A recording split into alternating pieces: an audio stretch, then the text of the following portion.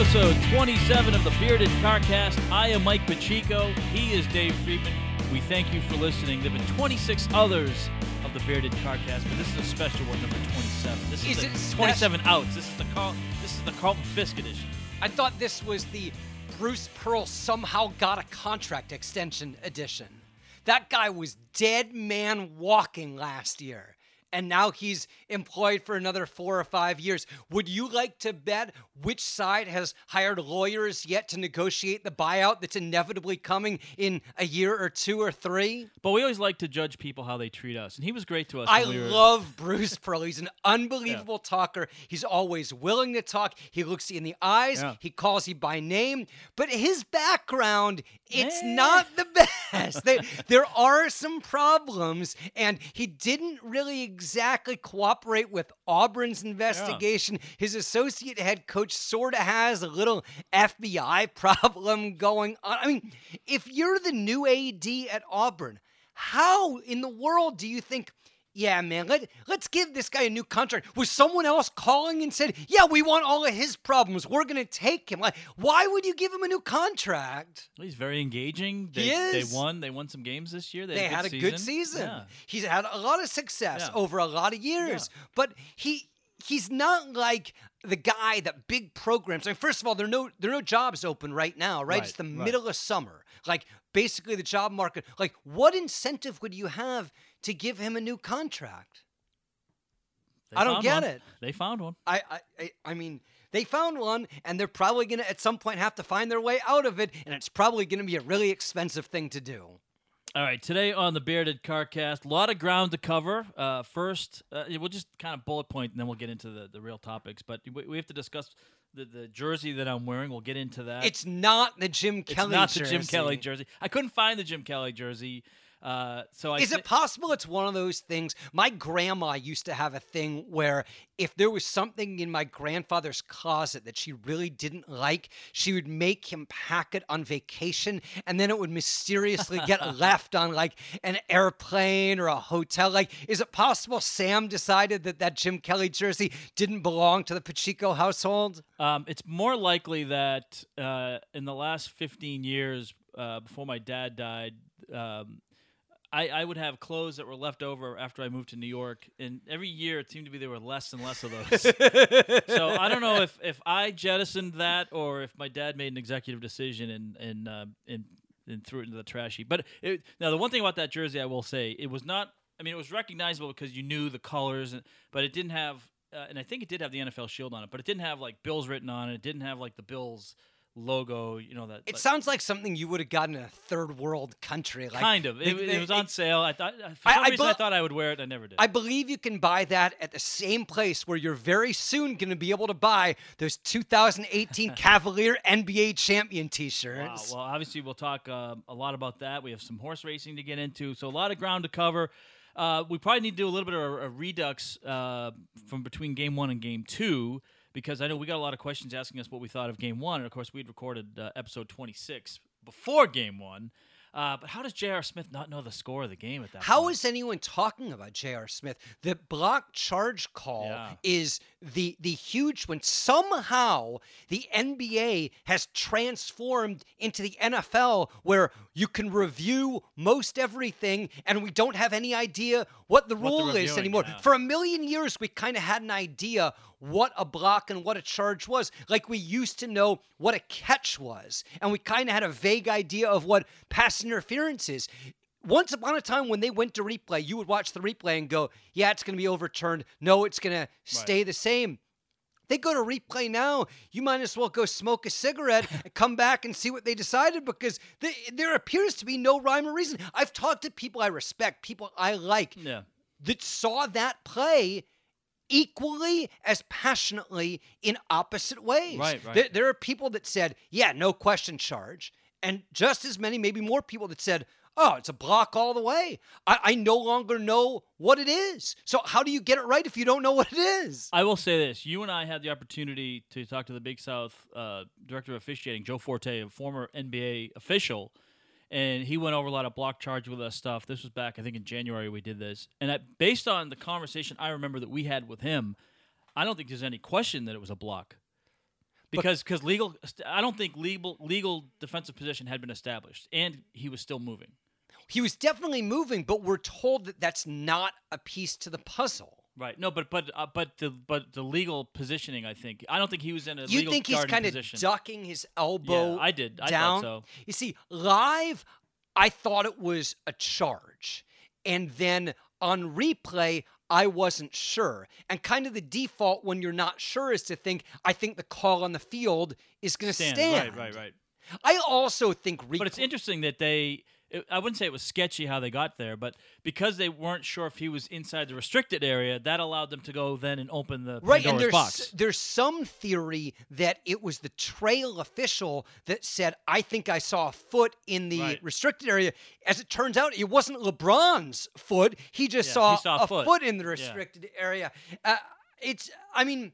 Are we at the point though that you either need to do away with replay or just have a replay official watching something on every play?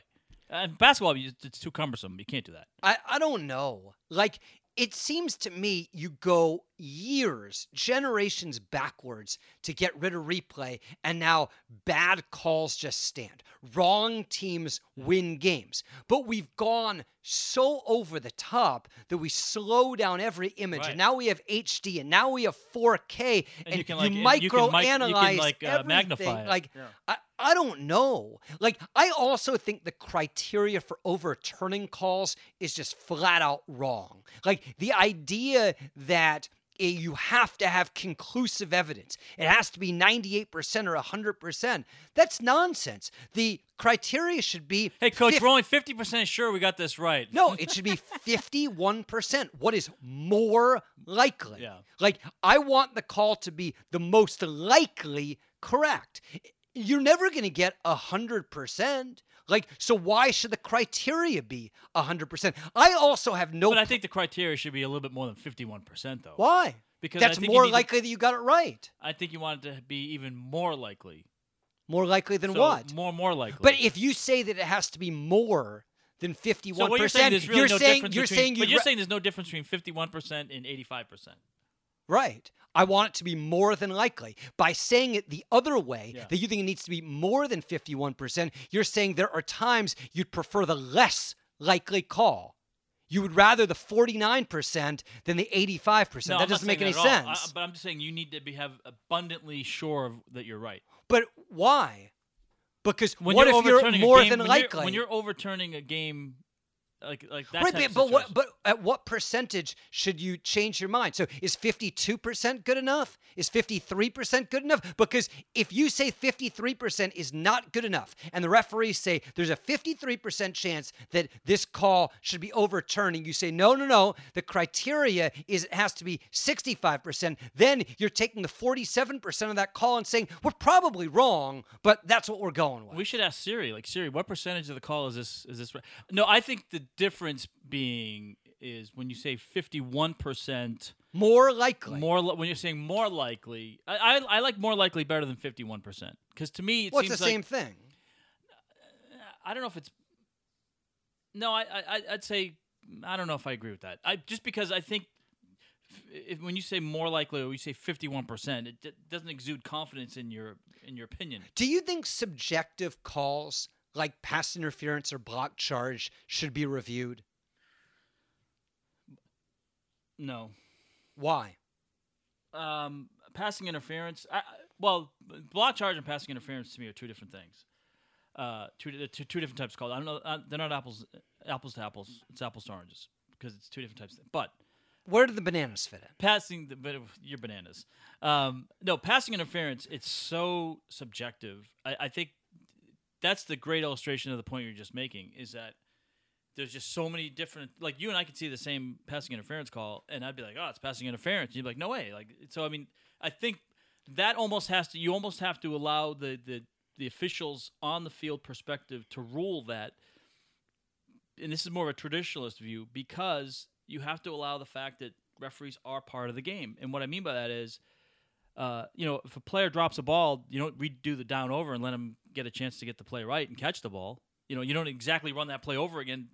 So replay, while yes, you want the call to be correct as much as possible, I think sometimes you can go a little bit too far, and that's such a subject. Unless you can, like, I think the new catch thing is going to be interesting to see how that rolls, because they've tried to kind of streamline what a catch is in the NFL. I feel like replay, by and large, is a good idea because. But I think it's good. I think it's good to see. Okay, was the foot on the line? Did the puck cross the line? Like that. I think that's where replay is really good. Right. I kind of think the replay system should be shelved and tried over again. Here's the system: every sport, and I don't know what the magic number is. There are no automatic replays. You never automatically go to the monitor. You never automatically go to New York or Toronto.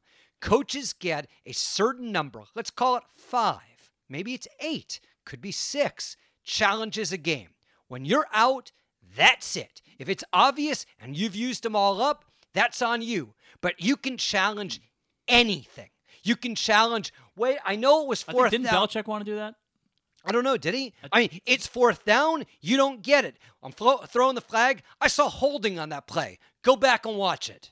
There's either holding or there's not holding. 51%. But you only get that number of challenges. Right. Because that like the number of mound visits in minor league baseball. Right. That way, you can challenge anything. Right. You can challenge anything you want. But if you challenge trivial things in the first quarter, second quarter, that's the end of that.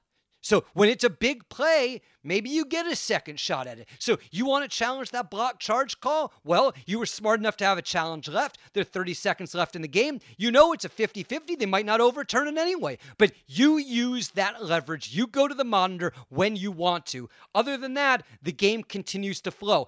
Baseball has not done an atrocious job at this. You can challenge what you want. You only have, 15 seconds, something like that, to make a call. Yeah, we don't think he had the base at second base. Okay, challenge it. No, they're not going to bother. Okay, let's move it along.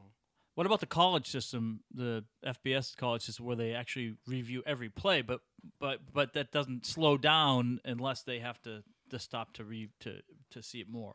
I think college, like most of the systems now, is a hybrid, right? You get a challenge or 2 or 3, 1.5, and right, timeouts, and then the officials can review it. The problem with that is, though, college games last forever at the end. They're constantly going to the replay monitor. I kind of like the idea of taking all of the power out of the referee's hands, putting it in the coach's hands, and that way you don't have a challenge left. You failed to challenge something, that's on you. You could really incentivize it too by doing something, and I know this would be a huge change to the game so people wouldn't be into it, but let's say you start the game with 5 challenges. If at some point you want to use your challenges as a timeout, you can take 2 or 3 of the challenges and turn them into a 4th timeout. You can really make it so that they have to think before they use that challenge. Strategery.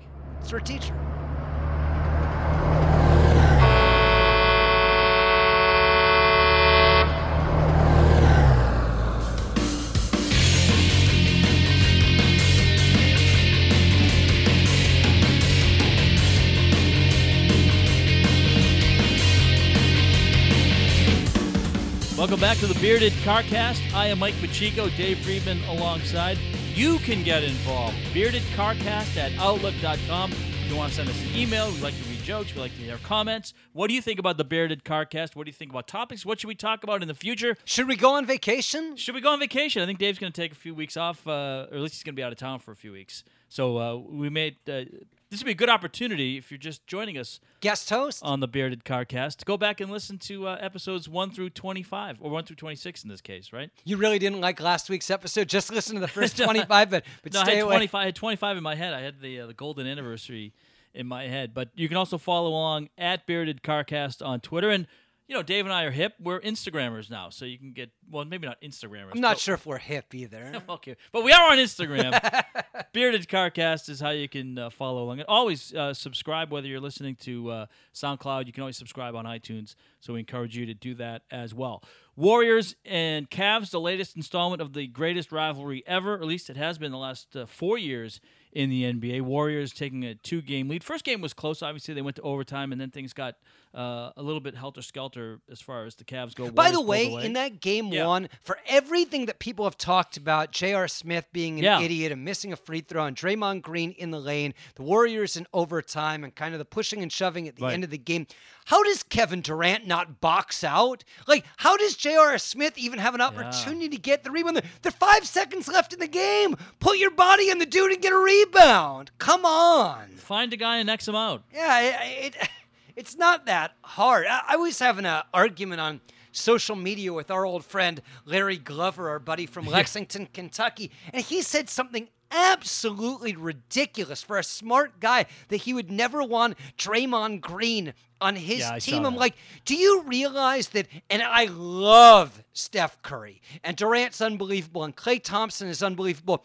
You have to have that enforcer. You have to have that tough guy. Like, Draymond Green is a critical ingredient. Not only is he a phenomenal defender, not only is he a terrific rebounder, he's an excellent passer, but he brings that grit and that toughness. Championship teams have that guy. You need to have the enforcer. You look at hockey, they have the guy that always goes out and protects the leading scorer. Look at Washington this year. It's the first time they've put someone next to Alexander Ovechkin that has a little grit and guile. And now Ovechkin doesn't have to be the enforcer. He can be the best player or one of the best players in the world. Tom Wilson has been huge for the Capitals. I love that. I think it was Doc Emmerich, right? The line that pucks find goal scorers. Yeah. What a great line. Yeah, but so many times if you watch hockey, you have that A line, and it's these silky smooth passers, like Gretzky back in the day. Brilliant skaters, but you need to have someone so that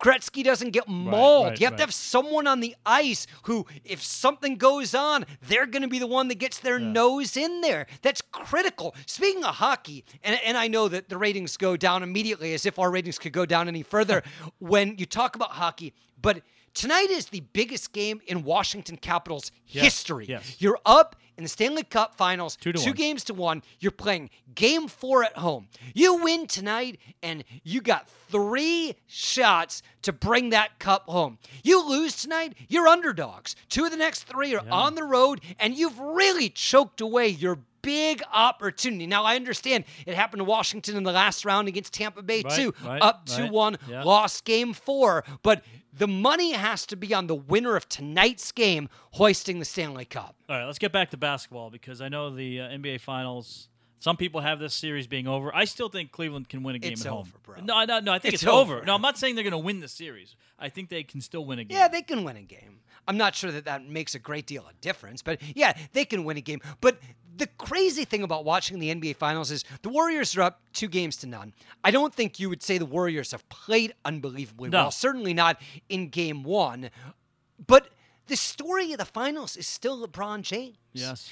The Warriors have won. Is he the MVP? I know it's 2 games. Is he the MVP? I think so. I think he might be. We had this argument, not you and I, but the public, the first year the Warriors won it when Andre Iguodala won the MVP. I mean, everyone talked about what great defense Iguodala played, and he did. And, he held LeBron to, 33 a game or something? I mean, LeBron is unstoppable. It's literally a 1-on-4, 1-on-5 situation, and they still can't defend him. I thought Steve Kerr did some interesting things at the end of Game 1 where he ran a couple of guys at LeBron, and that's really what forced that sequence of the missed free throw and the J.R. Smith rebound and all of that sort of stuff. But you can't the entire game go, we're just going to run 3 guys at him, even though against this team, it's not the worst idea of all time. It's kind of like, remember several years ago when Jimmy Patsos decided he was going to defend Steph Curry when he was at Davidson, but just not guard anyone else. So 3 guys guarded Steph Curry the whole game. I'm not sure doing that to the Cavs isn't the worst idea. It's not to say they don't have NBA players. They have good players, but they don't have those great players. I mean, what he is able to accomplish with that cast of characters it's astounding.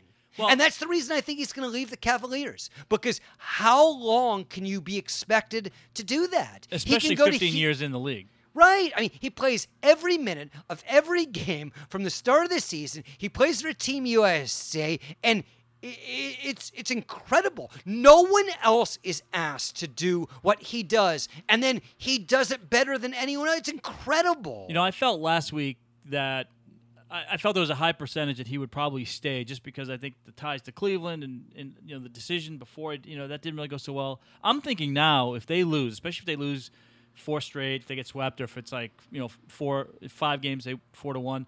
It would not surprise me if maybe he does go to a Houston where he. Why not go play with whether it be James Harden or one of the other superstars in the league? And I don't know, he could go play with Anthony Davis or he could go play with Ben Simmons and Joel Embiid or whoever it is. But like, wouldn't an ideal situation for LeBron to be play with another star and play with another star that's younger than you? Yeah. Like he shouldn't have to have the ball in his hands for every possession the entire game. He shouldn't have to guard the other team's best player every possession, every game. I mean, it's remarkable. I've never seen anything like it. No, it does go into the whole, and I hate this discussion, but the whole who's greater, Michael Jordan or LeBron James. I say, you know what, they were both great. And they both played in different times with different types of players and different rules. But Michael Jordan played most of his career with at least one and sometimes more than one of the top 5 or 10 players in the league. Now, Kevin Love is an all-star and a double-double, but I wouldn't say he's one of the top 5 players in the league. He's not anywhere remotely close to a top 5 player in the league. He's a very good basketball player. A very good basketball player who is a very bad defender. I mean, he is a very limited player. What he does, rebound and score, he does really, really well. But, I mean, to compare him to Scottie Pippen is just an injustice. No. Yeah, it is an injustice. Who's the best defender on the Cavs outside of LeBron James? I don't know. That's a good question. I mean, you can't watch a Cavs game and ever view anyone else. Like I watch the Cavs No, you're play, watching LeBron. And I just watch him the whole time. And that's what I suggested to someone that I was talking to the other day about watching the Warriors. Because I believe that if you put Klay Thompson and Draymond Green on a different team, and then you added one other really good player, not a superstar player, but one other really good player, that would be one of the best teams in the league. And the person I was talking to said, yeah, you just wouldn't have enough offense. And I said, but you can get guys like Kyle Korver. Yeah. Like somebody's going to draft Grayson Allen. And Grayson Allen's not going to be a first-round pick, but you can tee him up at the three-point line and set up a team. I think if your 3 best players were Harrison Barnes and Draymond Green and Klay Thompson, and you take whatever their salaries are, and then you add around the salary cap around them, I think you have one of the 5 best teams in the league. And that means you're not counting the Warriors' 2 best players. But if you just watch, I would challenge you, the next NBA Finals game, watch 5 straight Warrior defensive possessions and just watch Draymond Green. Don't watch the rest of the team. He makes everyone else so much better. So if you're starting your team with 3 6'7" tenacious defenders and Klay Thompson, one of the best shooters in the world, that's a pretty darn good team. Who else has that?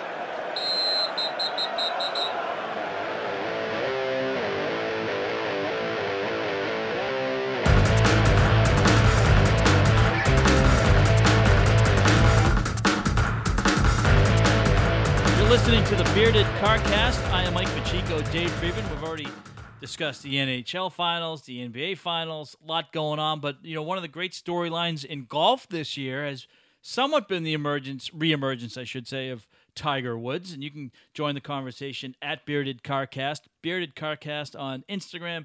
Send us an email, beardedcarcast@outlook.com. Certainly, Tiger provided a lot of drama here in Charlotte when the Wells Fargo Championship was there. At least for the first couple days, he was kind of in contention. Is golf only a 2-round deal these days? I mean, that's but I'm talking about that in the midst. So like in the middle of the round, the first round, like going into the third round, even the final day, like, all right, Tiger's got a chance. It was in the final round that he still made a charge here, but there's didn't been quite no make a one charge. else in the history of the sport that we make a big deal about finishing 25th.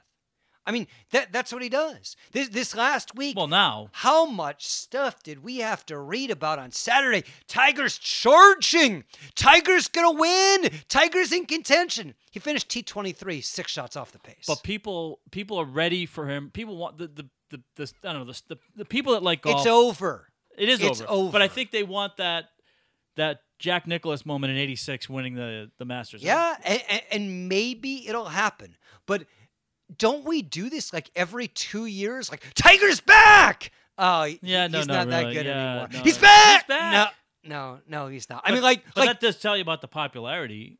Well, he's the only one anyone cares about. And golf is really, really strong right now. Spieth is really good. Yeah. And Day is really good. And Patrick Reed, even though people don't like him, but Patrick Reed's been playing Patrick Reed's really good, and McIlroy's really good, and Dustin Johnson's really good. Like the number of young golfers that are good, it's at an extremely high level. But the only thing anyone wants to talk about is old washed-up Tiger Woods. And he's not old washed up like he was 2 years ago when he wasn't playing. He's old washed up where he sometimes makes the cut and kind of pretends to be in contention. He really plays his best now when he's like one of the first off the tee on Sunday and no one's really paying attention. And he goes from, T40 to T20. I mean, he's not contending. But people want the American story. The American story is, of course, the young kid that rises to fame at the top of his game. He suffers some big pitfall and goes all the way down to the bottom. And now they want to see him resurrect again. Right, but you can't make it up. No, you can't make it up. Like, in order to tell that story, he has to go win something. Right. And he wins about as often as Danica Patrick. He just doesn't win. He doesn't win. He doesn't even really contend. Well, these days. And not only does he have to win, he has to win something that someone cares about. So whether that be the 9th major in Charlotte or one of the actual major tournaments, like he can't win an event for, celebrities. He has to win an actual golf event against real good tour players. And as much as he is showing signs, and it's great for the sport, and it's fun to pay attention to, the TV ratings are really, really good because of it, but until he actually wins something, why would you believe it? I mean, if you're handicapping a horse race, and you look at a horse, and he's run 22 times, and he's finished second 18 of them, and third 3 times, he's still a maiden. How are you going to pick him to win that next race? The horse never wins. Right. That Tiger Woods horse never wins. All right, so you're a big horse racing guy. I don't get the sense that the Triple Crown is drawing as much attention as we've seen in years past. I'm a bad judge of that because I'm paying a lot of attention. I don't know what the general sports fan is thinking. The Belmont Stakes is this Saturday. Yeah. The weather is supposed to be better than it was in Baltimore 3 weeks ago or in Kentucky on the first Saturday in May. Yeah. Justify has been very, very impressive, particularly in Louisville. Right. Not nearly as much in Baltimore. The cast of characters he's running against, it's not an unbelievable group, but his Preakness was slow. Yeah. And he kind of barely got there. And he is facing some of the same slow competitors, but he's now running 3 times in 5 weeks. And he's running for whatever it is, a 6th or a 7th time since mid-February. They're going 1.5 miles. He's never gone that before. No one in the field has. It's kind of stacked against him, but it's possible the competition isn't all that good. But the point you made to start is the bigger question. Do people care? Because it seemed to me that when American Pharoah won the Triple Crown, that was a big deal. Is this not a big deal? But because of context, right? Because it hadn't been like 37 years, right? So is it because it's now, do you need to get more separation? Right. I don't know. I mean, the horse racing people said that we needed a Triple Crown winner to resurrect the sport. Right. I've been a fan when we didn't have one. When we do have one, it doesn't impact me. Right. But are you less interested than you were 3 years ago? I think I am. Now, I will probably pay attention Saturday. We'll have it on at the ballpark because I'll be there this weekend with the Charlotte Knights. But we'll have it on, and they might even put it up depending on what's going on. Sometimes they put it up on the big board. Like they did when American Pharoah won, we played that in the ballpark. I guess the bigger question. Did you cry? I did not take off the rest of the night? I did not cry. I ran circles around my house and had something I was supposed to do later in the day and just canceled it and watched the race over and over again. The bigger question is, how would Justify do against both of these nuts? Yes.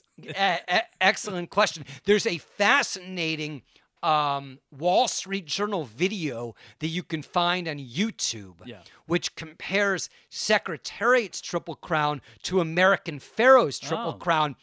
And at each fractional mark, they note where each horse is. It's kind of like a split screen. They're both running the same course, but then when Secretary gets to the quarter pole, it says the fraction, and when American Pharoah, and you can feel just how much slower it was. It's really remarkable. That's and it doesn't take you long because the race only takes 2.5 minutes. It's an easy read, or easy watch. So go check it out. Wall Street Journal there. The other thing is, I know you're a huge. You're wearing your Federer hat today. Not competing in the French He's not competing Open. in the French again. This is right? one of my Federer hats. I have 3 of them. Well, that one is the most best condition. I think. Well, it's the newest. Yeah.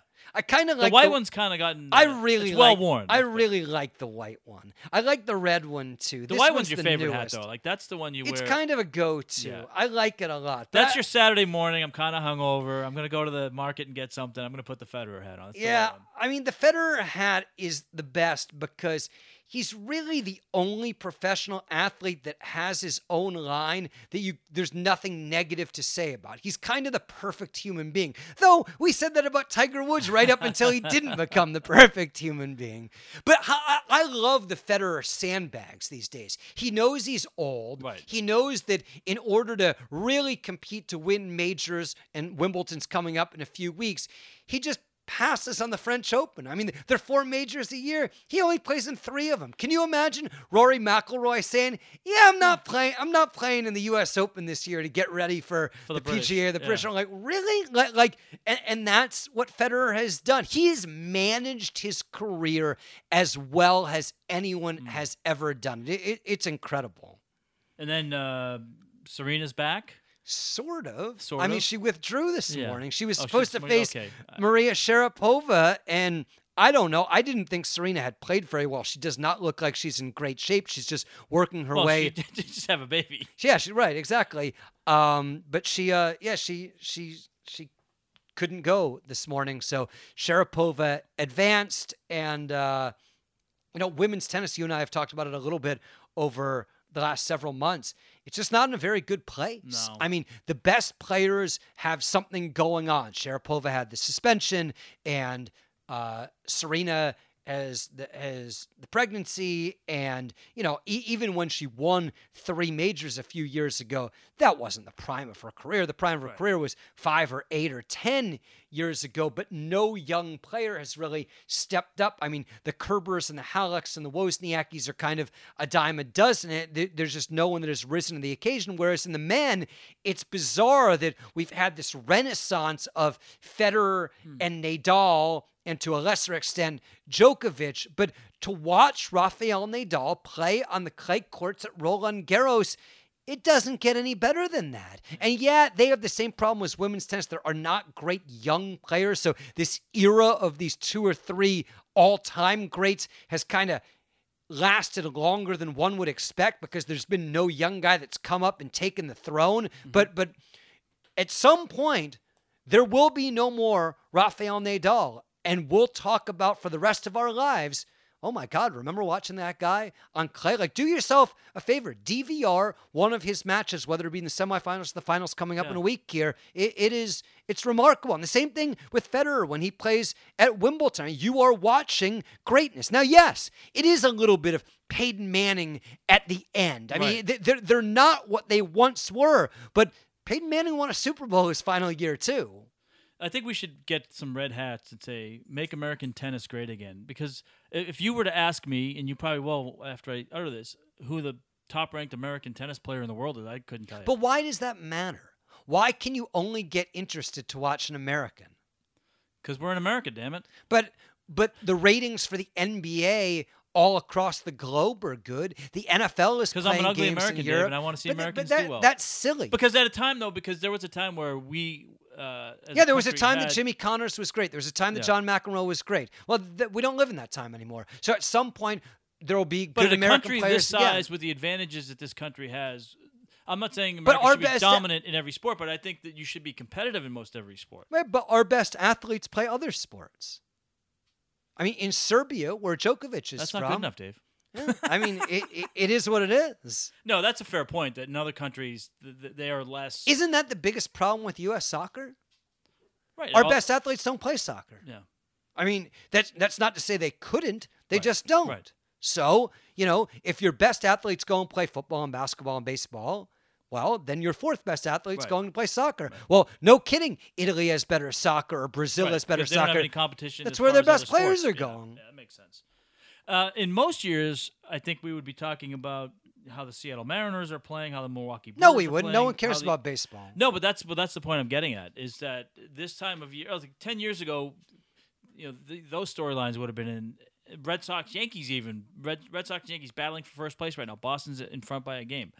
But the discussion, each year, the further you are away from a Major League Baseball city, there's less interest, I think, in Major League Baseball. There's no interest in Major League Baseball. People care about their own team. So baseball as a whole, I think there's virtually no interest. But even here, in Baltimore, they care about the Orioles. Right. In San Francisco, they care about the Giants. In Boston, they care about the Red Sox. I think outside of individual cities, I think it's a local sport. Now, once the NBA Finals, once the Stanley Cup Finals wrap up, there are a lot of people that are going to need to figure out what they're using their extra time on.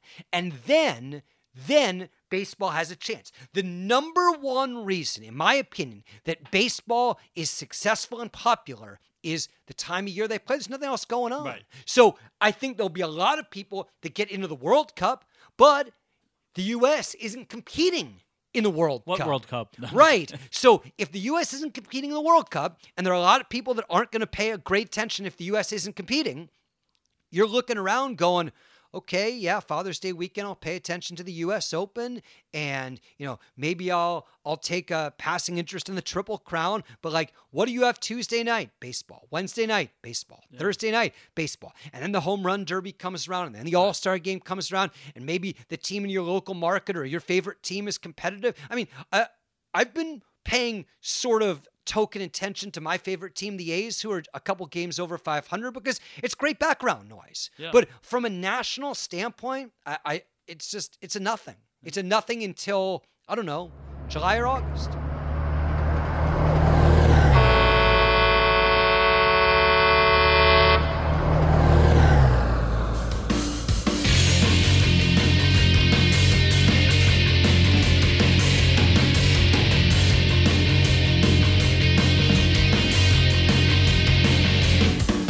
Episode 27 of the Bearded Carcast with Dave Friedman. I am Mike Pacheco. You can follow along at Bearded Carcast on Twitter, Bearded Carcast on Instagram.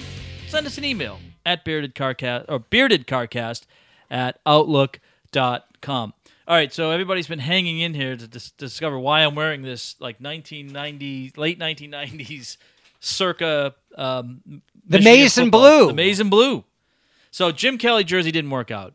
Somewhere along the line, it got discarded. I don't know. I wish I had a better story to tell you. Let Karma out. We're in the kitchen. Karma wants to go out. She hates the maize and blue. She doesn't like the maize and blue. She refuses to be in the kitchen with you wearing that jersey. Yeah, she does not.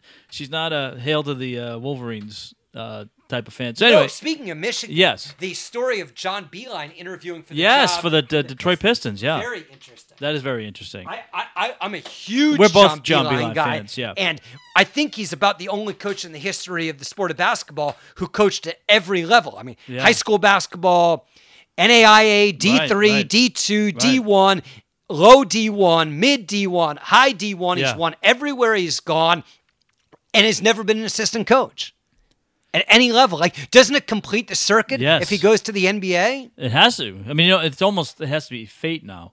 Would he be successful in the mold of a Brad Stevens, or would he be in the mold of a bunch of guys that made it to the NBA and were not successful? He's a really thoughtful guy. He's kind of a low-key guy. He's an innovator, the way he likes to run offense. He really runs very much of an NBA sort of offense. I don't know why he wouldn't be successful, but we've certainly seen guys go to the NBA that haven't been. It would be fascinating But he to may watch. have the temperament to be able to deal with I think so. Athletes. I think that would be interesting to watch. So anyway, this is another one of those bargain specials at the outlet mall. In fact, it was on our honeymoon, I think. And I think this was one of the outlets near the Outer Banks. And you made it back from the honeymoon. We made it back. And this jersey, literally, was like $20. And I thought, again, it was one of those things where I was like, man, because we were playing this flag football league, you can wear whatever you want. So like, I'll wear this for football. And it is like a replica jersey. I mean, not a replica. I mean, it's like the game worn. I mean, it's not game worn, but it has that same material. I mean, it's a thicker material, and it's got the holes in it. But it was like $20, $20 special, and this is probably the third time I've worn it.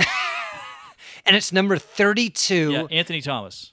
Anthony Thomas. Rushed for over Michigan. 4,000 yards for Michigan. And I think he still holds the Michigan I per game rushing. So his per game average of 144 yards per game, I think that still holds. But I suspect he has no significance to you. No, none whatsoever. No, none whatsoever. Although, no, we out of college, some of my buddies, BC wasn't very good after we got out of college, so we kind of picked up some different teams. In college, I kind of became a Notre Dame fan just because Notre Dame, who is one of Michigan's biggest rivals. Yeah. And then, but then we liked some of the Michigan teams. It was free agency, so whoever the best stuff going on, the cheapest stuff at the outlet mall, that's what we did. I don't know what to say. Well, I didn't go to the school, so why would you have loyalty to it? Right, but why would you buy the jersey? Because it was $20. It was a great bargain.